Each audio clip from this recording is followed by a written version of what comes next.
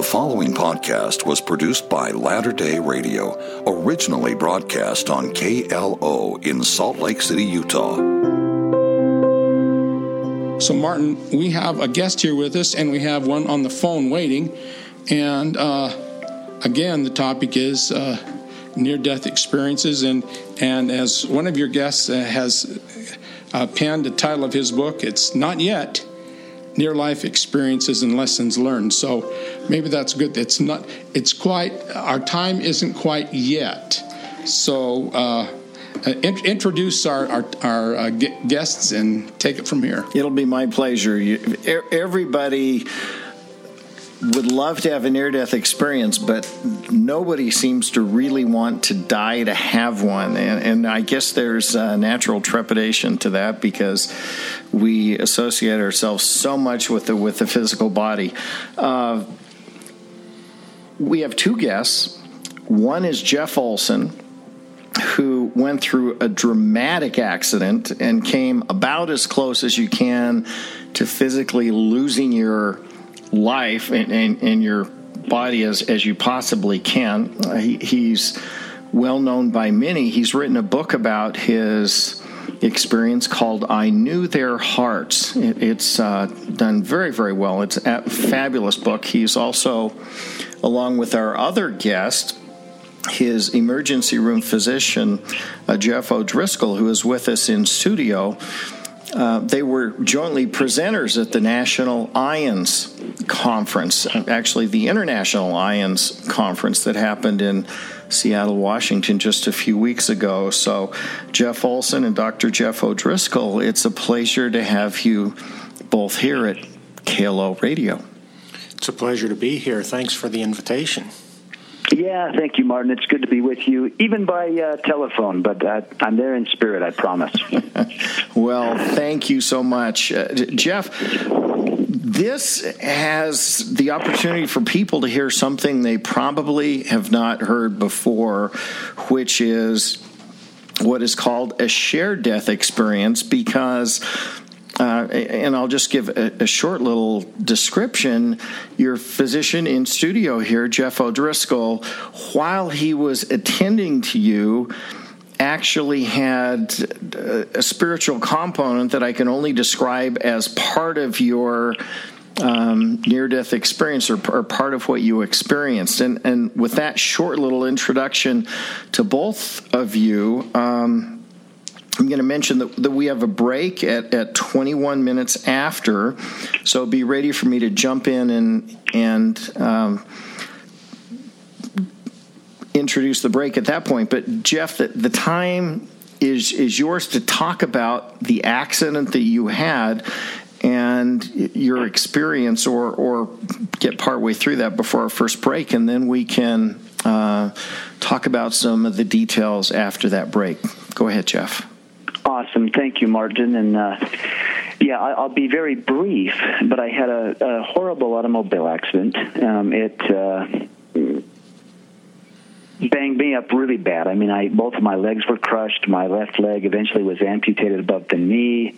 My back was damaged. My lungs were collapsed. My right arm was practically torn off. And then the seatbelt cut through me and ruptured all my insides. The most devastating part of the accident was the loss of my wife, Tamara, and my youngest son, Griffin. The whole family was in the car, and Spencer, my 7-year-old son at the time, he and I survived the crash. Tamara and Griffin were killed instantly at the scene. And it took me 10 years to even talk about that. I mean, I'm 20 years after the fact, so I can actually, with some kind of composure, sit and discuss this. But the accident was awful. I blacked out. It was a single-car rollover. However, when the car stopped, I was very conscious. The first thing I heard was Spencer in the back seat crying, and I wanted to get to him. As a father, I knew I had to get to my son, but I couldn't move. I was pinned, and I couldn't tell even if I was on the seat or the floorboard. But I could hear him crying, and yet that's when I knew no one else was crying. And I won't get into the details of all that, but that was the worst type of a hell man could be in, to have the car crashed. I can't move. I've got a hysterical 7-year-old. Half the family's gone, and I was driving the car. Now, I was going the speed limit. I'm sober, but I lost control. I believe I dozed off just briefly and lost control of the car, and with the cruise control set at 75, those high speeds were too intense to correct the car and gain any control over. It was in that darkest moment of thinking, wow, can this even be real? I mean, can I take this back? When it felt like light came rushing to me, came around me, a light that was so comforting that it seemed to calm me down in this darkest, most horrific moment of my life, and it felt like I was rising above the accident. And as I came to the conclusion that, gosh, I'm okay, I can breathe, that the pain is gone, I'm okay, I realized that Tamara, my wife, who I knew was deceased at the scene, was there with me in the light, and she was okay, which, to look at her, knowing what had happened in the crash and being aware of that in the accident, and then looking at her and thinking, oh, she's okay, and yet she was emphatic that I had to come back, that I must return and go back, and it was a lot about choice. There I was looking at the woman I loved more than life, but I also knew I had a 7-year-old boy in the backseat of that car who would be orphaned if I didn't make a choice to come back to this realm. Jeff, that would be such a dramatic event for anyone to have. How were you able to deal with that event, and what were the thoughts that went on? How was the choice made by you? I guess you had to come back, but that was for your son. But give us some of your thoughts. Well, in all honesty, the most powerful influence there was Tamara, my wife, saying, no, Jeff, you've got to go back. You can't come. You've got to go back. I mean, I always honored her wishes. I always honored, her role in our relationship, which was a very intuitive, a very insightful, a very guided partner. And that was the main motivation. And yet, as I looked at her, it almost felt like I knew what I was going to do. There was always a choice, but in my heart of hearts, it's like my soul knew that I was coming back. My soul knew that had already been put into place, that my role was to come back into this realm and raise our child, and her role was to move on into those other realms, and she's been a guardian angel ever since. Why don't we start to talk about your recovery and your experience with our in-studio guest, Dr. Jeff O'Driscoll. Yeah, and I'm so grateful Dr. O'Driscoll took the time. I mean, here's what happened. As I finally came to terms that, okay, I've got to say goodbye, and I hesitated to talk about that for years because I literally got to say goodbye to my wife. And then I made the choice to come back into this realm, and I found myself wandering or moving about a very busy level 1 trauma ER center, moving about, seeing the patients, the doctors, the nurses, the families of the patients. But everyone I saw, I knew them absolutely perfectly. I was overcome with love and connection. And what I had no idea is what Dr. O'Driscoll was experiencing as I was experiencing all of that, which we'll get into after the break. But I literally experienced a oneness, a love, and a connection to every person. It didn't matter who they were, what they had done, or what they hadn't done. I knew them. I knew their hearts. I also knew their love, their hate, their motivations, their lives. I felt their lives as if they were me. And it was such a profound experience, it's changed me forever. I literally wanted to embrace everyone I saw, just given the amount of love and connection I felt to them. So when you get right down to it, you were able to personally sense and feel and experience the thoughts and emotions of others. Remarkable. Absolutely. Remarkable. Yep. When we come back from this break, we'll be speaking more with Jeff Olson, near-death experiencer and his ER physician, Jeff O'Driscoll. More faith-affirming podcast content from Latter Day Radio coming your way. Stick around.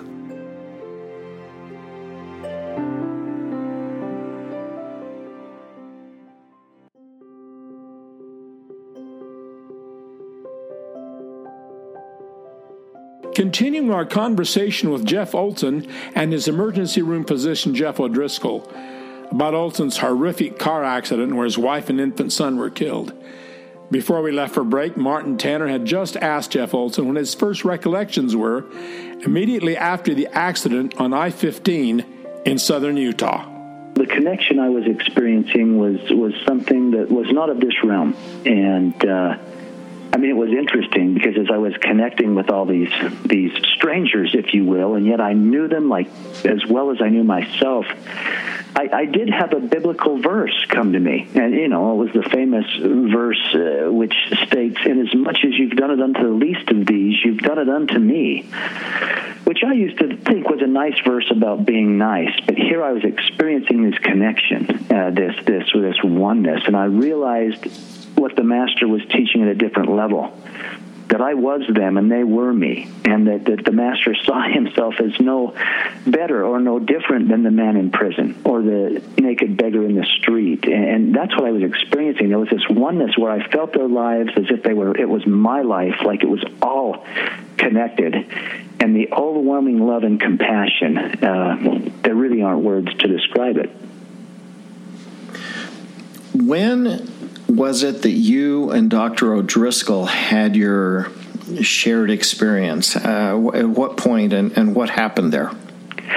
Well, the interesting thing is I didn't experience Dr. O'Driscoll. I eventually came to my own body, which, I didn't feel anything from this man laying on the gurney until I stepped closer and realized it was me, and I knew I had to get back in the body. I think, Jeff O'Driscoll could share what he experienced, but the interesting thing is it seems to be at that moment when I was like saying goodbye to Tamra, he may have been saying hello. Interesting. Dr. O'Driscoll, from your perspective, what happened? Well, Jeff was in this horrible car crash and was extricated from the vehicle and taken to a local hospital. This was in central Utah. As he mentioned, his wife was deceased at the scene, and he was flown to Salt Lake City, where I was on duty in the emergency department. I wasn't the only emergency physician on duty that night, however. There was another team of people that were in the room waiting for Jeff's arrival because we'd been alerted that he was coming. I was elsewhere in the department when a nurse came and grabbed me by the arm and drugged me to the trauma suite. It was a nurse who had had spiritual experiences she'd shared with me, and I'd confided some of the spiritual experiences I'd had in the emergency room with her, and so there was a level of trust there, and she insisted I come to the trauma room. And when I walked into the trauma room, Jeff was unconscious and motionless and surrounded by an army of providers, and above him in the air was his wife Tamra looking down on him, observing the care he was receiving, and began to communicate with me. She expressed her profound gratitude for the care she was receiving, and that intimacy, that soul-to-soul communication that Jeff described earlier, I experienced with her as well. I knew at that moment who she was. I knew why she was there. I knew that Jeff was going to live. I knew that he was going to lose his leg. And this was just common knowledge that was kind of floating in the air, waiting for receptive people to partake of. I walked over and I looked down at Jeff. I think I checked the pulse in his leg. I could see the injury in his knee. I was confident that he would lose his leg, and as I looked down at Jeff, I could still see Tamra standing in the air above me and behind me, because I could see in all directions at the same time. And so it was a profound spiritual experience for me, of course, but it wasn't one that I hadn't had before and haven't had several times since. Your previous guest earlier talked about the different proposed mechanisms for near-death experiences, an anoxic brain, temporal lobe seizures, hallucinations, side effects, medications. All of these things have been looked at. None of them have panned out to be a very reliable explanation for what's happening. But imagine setting all of that aside and not talking for a moment about the near-death experience, but talk about what's called a shared death experience, where someone in perfectly good health who's awake and alert has an experience such as what I had when somebody else is dying or near death. And how do you explain that? That's a challenge. So Jeff and I didn't really meet per se for almost a month. I sent him off to the OR. I went and I finished my shift and went home and didn't think I'd ever see him again. Didn't expect to. And then a month later, this same nurse came and started tugging on my arm again and said, "We have to go see Jeff up in his hospital room." And I was not very enthused about that. I didn't like talking about my experiences with strangers. I had no knowledge at that time that he'd had a near-death experience. I didn't know how receptive he'd be to what this nurse wanted to share. But she was persistent, and she drugged me to his hospital room where Jeff and I met and spoke for the first time about a month after his accident. So, Jeff Olson, how was that meeting for you? It was interesting. I was still very, very sick. In fact, they had only started to allow visitors to come in, so there was people from my neighborhood and, from my ward and from my work, very limited. But here came in this man and woman, which I assumed were a couple, just because a man and woman in similar ages, but I couldn't place them. I'm like, who are they? I don't know who they are, and I was embarrassed not knowing them because everyone else that had come in had been very close to our family. And then they introduced themselves. We were your trauma staff, and we were, it was small talk at first, and the nurse did all the talking. I mean, I was not well enough to speak a lot, and Dr. O'Driscoll kind of hung back, and the nurse was saying, wow, you're doing so well. You had so many injuries. It's amazing to see that you survived this. And then she began to actually tear up a little bit, and she said, we've got to tell you why we came. And she shared the experience that she had of Tamara, my deceased wife, being right there with me, and how she ran to get Dr. O'Driscoll, and when she saw this, and how he experienced the same thing. And I just listened, but I was weeping. I thought, wow, they have no idea that I was literally in what felt like a bubble of light, saying goodbye and going back into this realm to enter the body. And what it was for me is it was surprising. I thought, what kindness. I mean, what clinician and hospital staff, stays connected to a patient and comes and sees them after the fact, and that long after the fact. But I was touched and moved, but it was it was very short. I didn't even relate to them any of my experiences that I had. I just said thank you, and I thought about it a lot.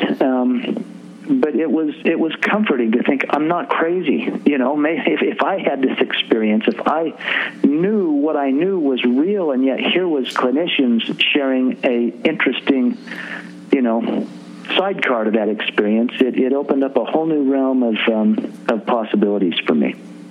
So this was kind of comforting and verifying and validating of your experience. Yeah, and not that I needed validation. I mean, I knew what I knew, but there were those times when I thought, gosh, was I imagining all that? I mean, it was so real, and yet I knew it happened, but you don't want to talk about those things. I was very guarded, and yet I think in them sharing, and certainly it led to Dr. O'Driscoll and I having a relationship where there was trust that I could talk about, here's what I experienced, here's what happened, and what do you make of this? And that was after the fact. But this first visit, for them to be open and vulnerable enough to show what they had experienced, not knowing me from Adam or having a clue what I had gone through, it was very, it created a safe place. And let me interject as well. Jeff didn't know this at the time. He didn't know this for a long time afterwards. But I had a pretty powerful experience that day when we went to see him in his hospital room. I was given to understand that we'd be friends, and that the importance of my visit that day was for the years of friendship that would follow. And I was given a knowledge of that on that day. And I wondered where that knowledge came from at the time. In retrospect, I wonder if it might have come from Tamara, his deceased wife, who may have introduced us and came and intervened periodically through our years of friendship since. Fascinating.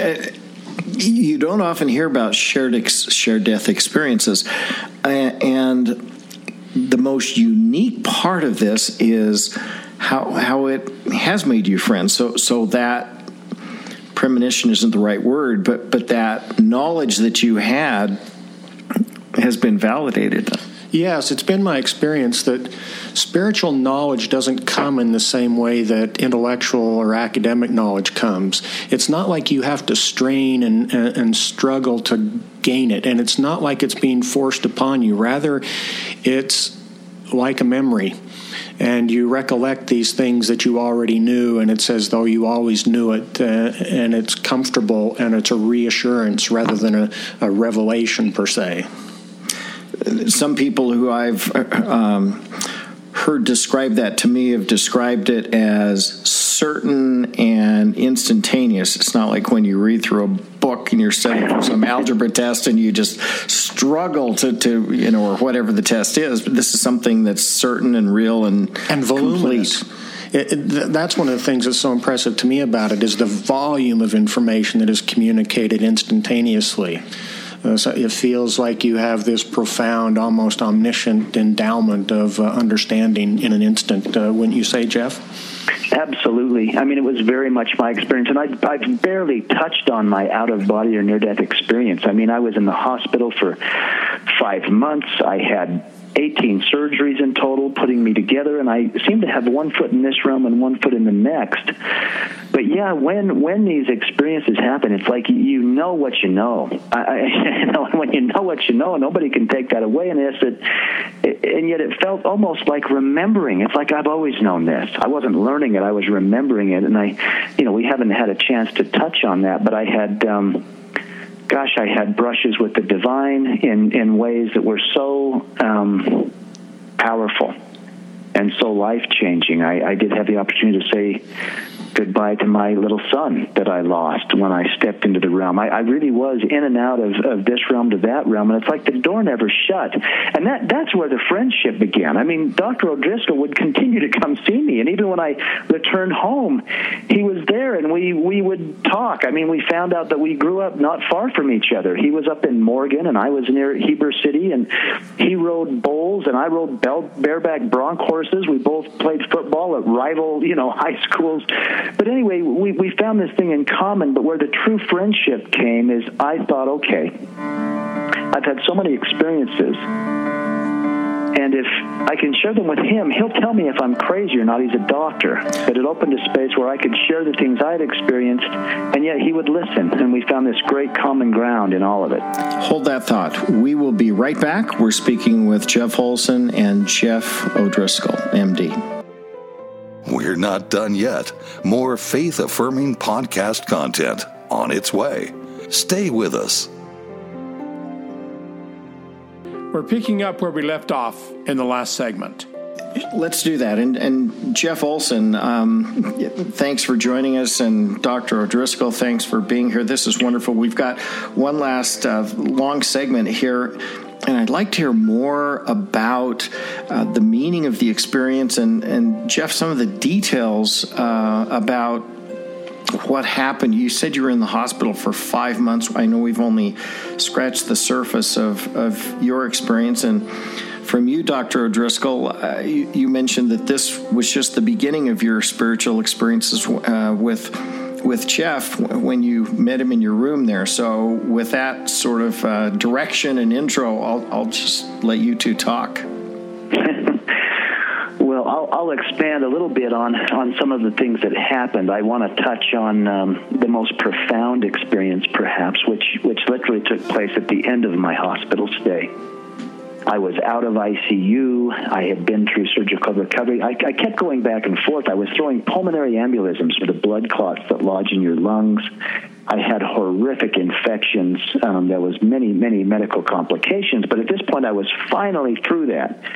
And I was out of surgical recovery. I was actually in the rehabilitation unit of the hospital. And I went to sleep one night. And when I say went to sleep, I don't know that I had slept for months. I mean, they had finally stabilized my abdominal injuries. They had to leave those wounds open because of infection, but they had finally stabilized them to where I could lay on my side.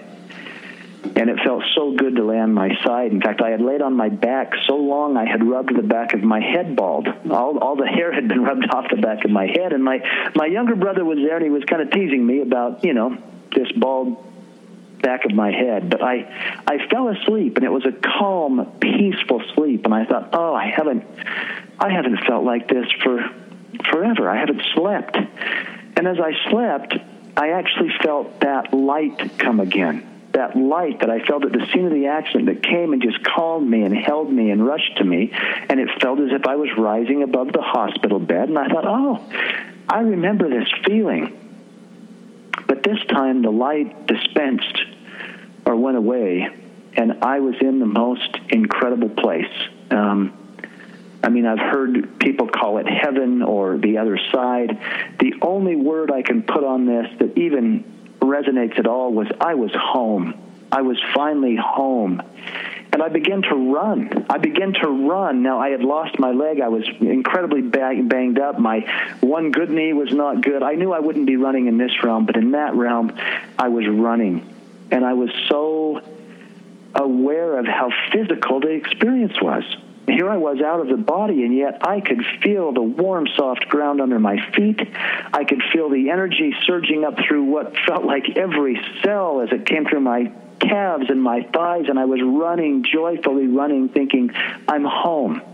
I'm home. And then I got the message that I wasn't there to stay. And when I said got the message, it was just that knowing, just that, wow, I'm not here to stay. And at the same time, I realized there was this corridor to my left, and so I knew intuitively I'm to make my way down there. And I began working my way down the corridor. And at the end of the corridor was a crib. And I raced to the crib. And in the crib, sleeping very peacefully, was my little toddler boy that I lost in the accident. And I had not experienced him over those months. Tamara had come and gone almost as if she was in the next room, as I would be out of the body, in the body, and part that veil, if you will. But here was my little boy. And I swept him up and I held him. Now, details that aren't pleasant, but in the accident, his car seat had broken up and he had been ejected from the car. And that had just haunted me. And yet here I was holding him. And it was so real. I could feel him. I could feel his body against my chest. I could feel the heat of his body. I could feel his lungs expanding with breath. I could feel his breath on my neck. I could smell his hair. It was so super sensory, almost like my senses were heightened. And I just began to weep, thinking, I'm holding my little boy and he's okay. And I'm not pretending that he was a toddler in that realm, but somehow the kindness of the entire universe knew that I just needed to hold my little boy. And there I was holding him, and I was weeping. And as I held him, I felt this incredibly powerful presence coming up behind me. It was so cosmic and wise and powerful and strong, and I was overwhelmed. I knew that I was in the presence of God. In fact, I didn't turn around. I had this ping of fear, actually. There I was holding my little boy, and I thought, he's in this realm because I crashed the car. Gosh, am I responsible for the death of half my family? This is what, I was thinking as I held him, as this immense presence came up behind me. And my thought was, I hope I'm forgiven. And as I had that thought, I felt, and this felt physical too, these divine arms wrap around and hold me and hold my little boy. And it was just total wisdom just flowed through me, and yet it communicated, and what was communicated is there's nothing to forgive. Everything is in perfect divine order. And suddenly, as Dr. O'Driscoll said, it was like the lid just came off, and just a flood of knowledge, wisdom, peace, knowing came flowing through me. I saw my life. I saw that everything was in divine order. I realized that I had created my life and that the entire universe simply supported me out of love. I saw that life was such a gift. I had grown up and I was believing that life was a test and that I was probably failing, and especially with this accident and the guilt that was associated with the fact that I was driving the car. But in those divine, loving arms, life was not a test. Everything was an absolute gift, and there was so much love. So much love. And I realized everything is a choice. In fact, I was given a choice. I was told that I could be angry at God, thinking that He did this to me and that He took my family away and that this was a stumbling block to see how I would react. I was given a choice to know I could beat myself up for the rest of my life and feel guilt because I was driving a car. But I was given a third choice in this beautiful moment, and it was communicated that I could literally give my son back, that I could exercise my will, my agency, and be part of it, even though he was gone. I knew that. But there was this beautiful absence of time and space where I got to choose to give my son. And in all that beauty and all that love and all that peace, I was able to kiss him on the face and give him back to God. And then I woke up in the hospital bed, back to the amputation and the brace on the right leg and a right arm that wasn't functioning and one good left, arm to drive an electric wheelchair with as I returned home. But it was a profound experience that I could go on for 3 hours, but I'll never forget. What a remarkable experience. And Jeff, we only have a couple of minutes left, but I want people to know that they can read a little bit more about your experience because you've written a book that talks about it. I Knew Their Hearts, and you've written more besides that, I know. But tell our listeners a little bit about your book and where they can get it if they so choose to learn more about it. Yeah, you can get my book on Amazon, at Barnes & Noble. It's in a lot of bookstores. The book you want to get is Knowing. One word title, Knowing. It contains I Knew Their Hearts, but it's a compilation of my first 2 books, which is about the accident and the near-death experience, but then also the aftermath, everything that's happened. It's been 20 years since the accident, and this is the brand new book that just released, early this spring. And it kind of covers from brief biography right up into Spencer, my 7-year-old at the time of the accident, and him eventually marrying, and all the things that have happened where the doors have never closed.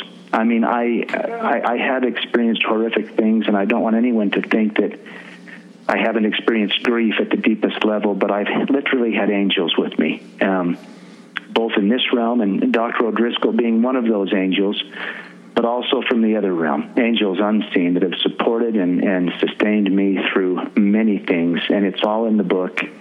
And please go take a look at that. It is a wonderful book, and it's one of the most profound near-death experiences I have ever heard.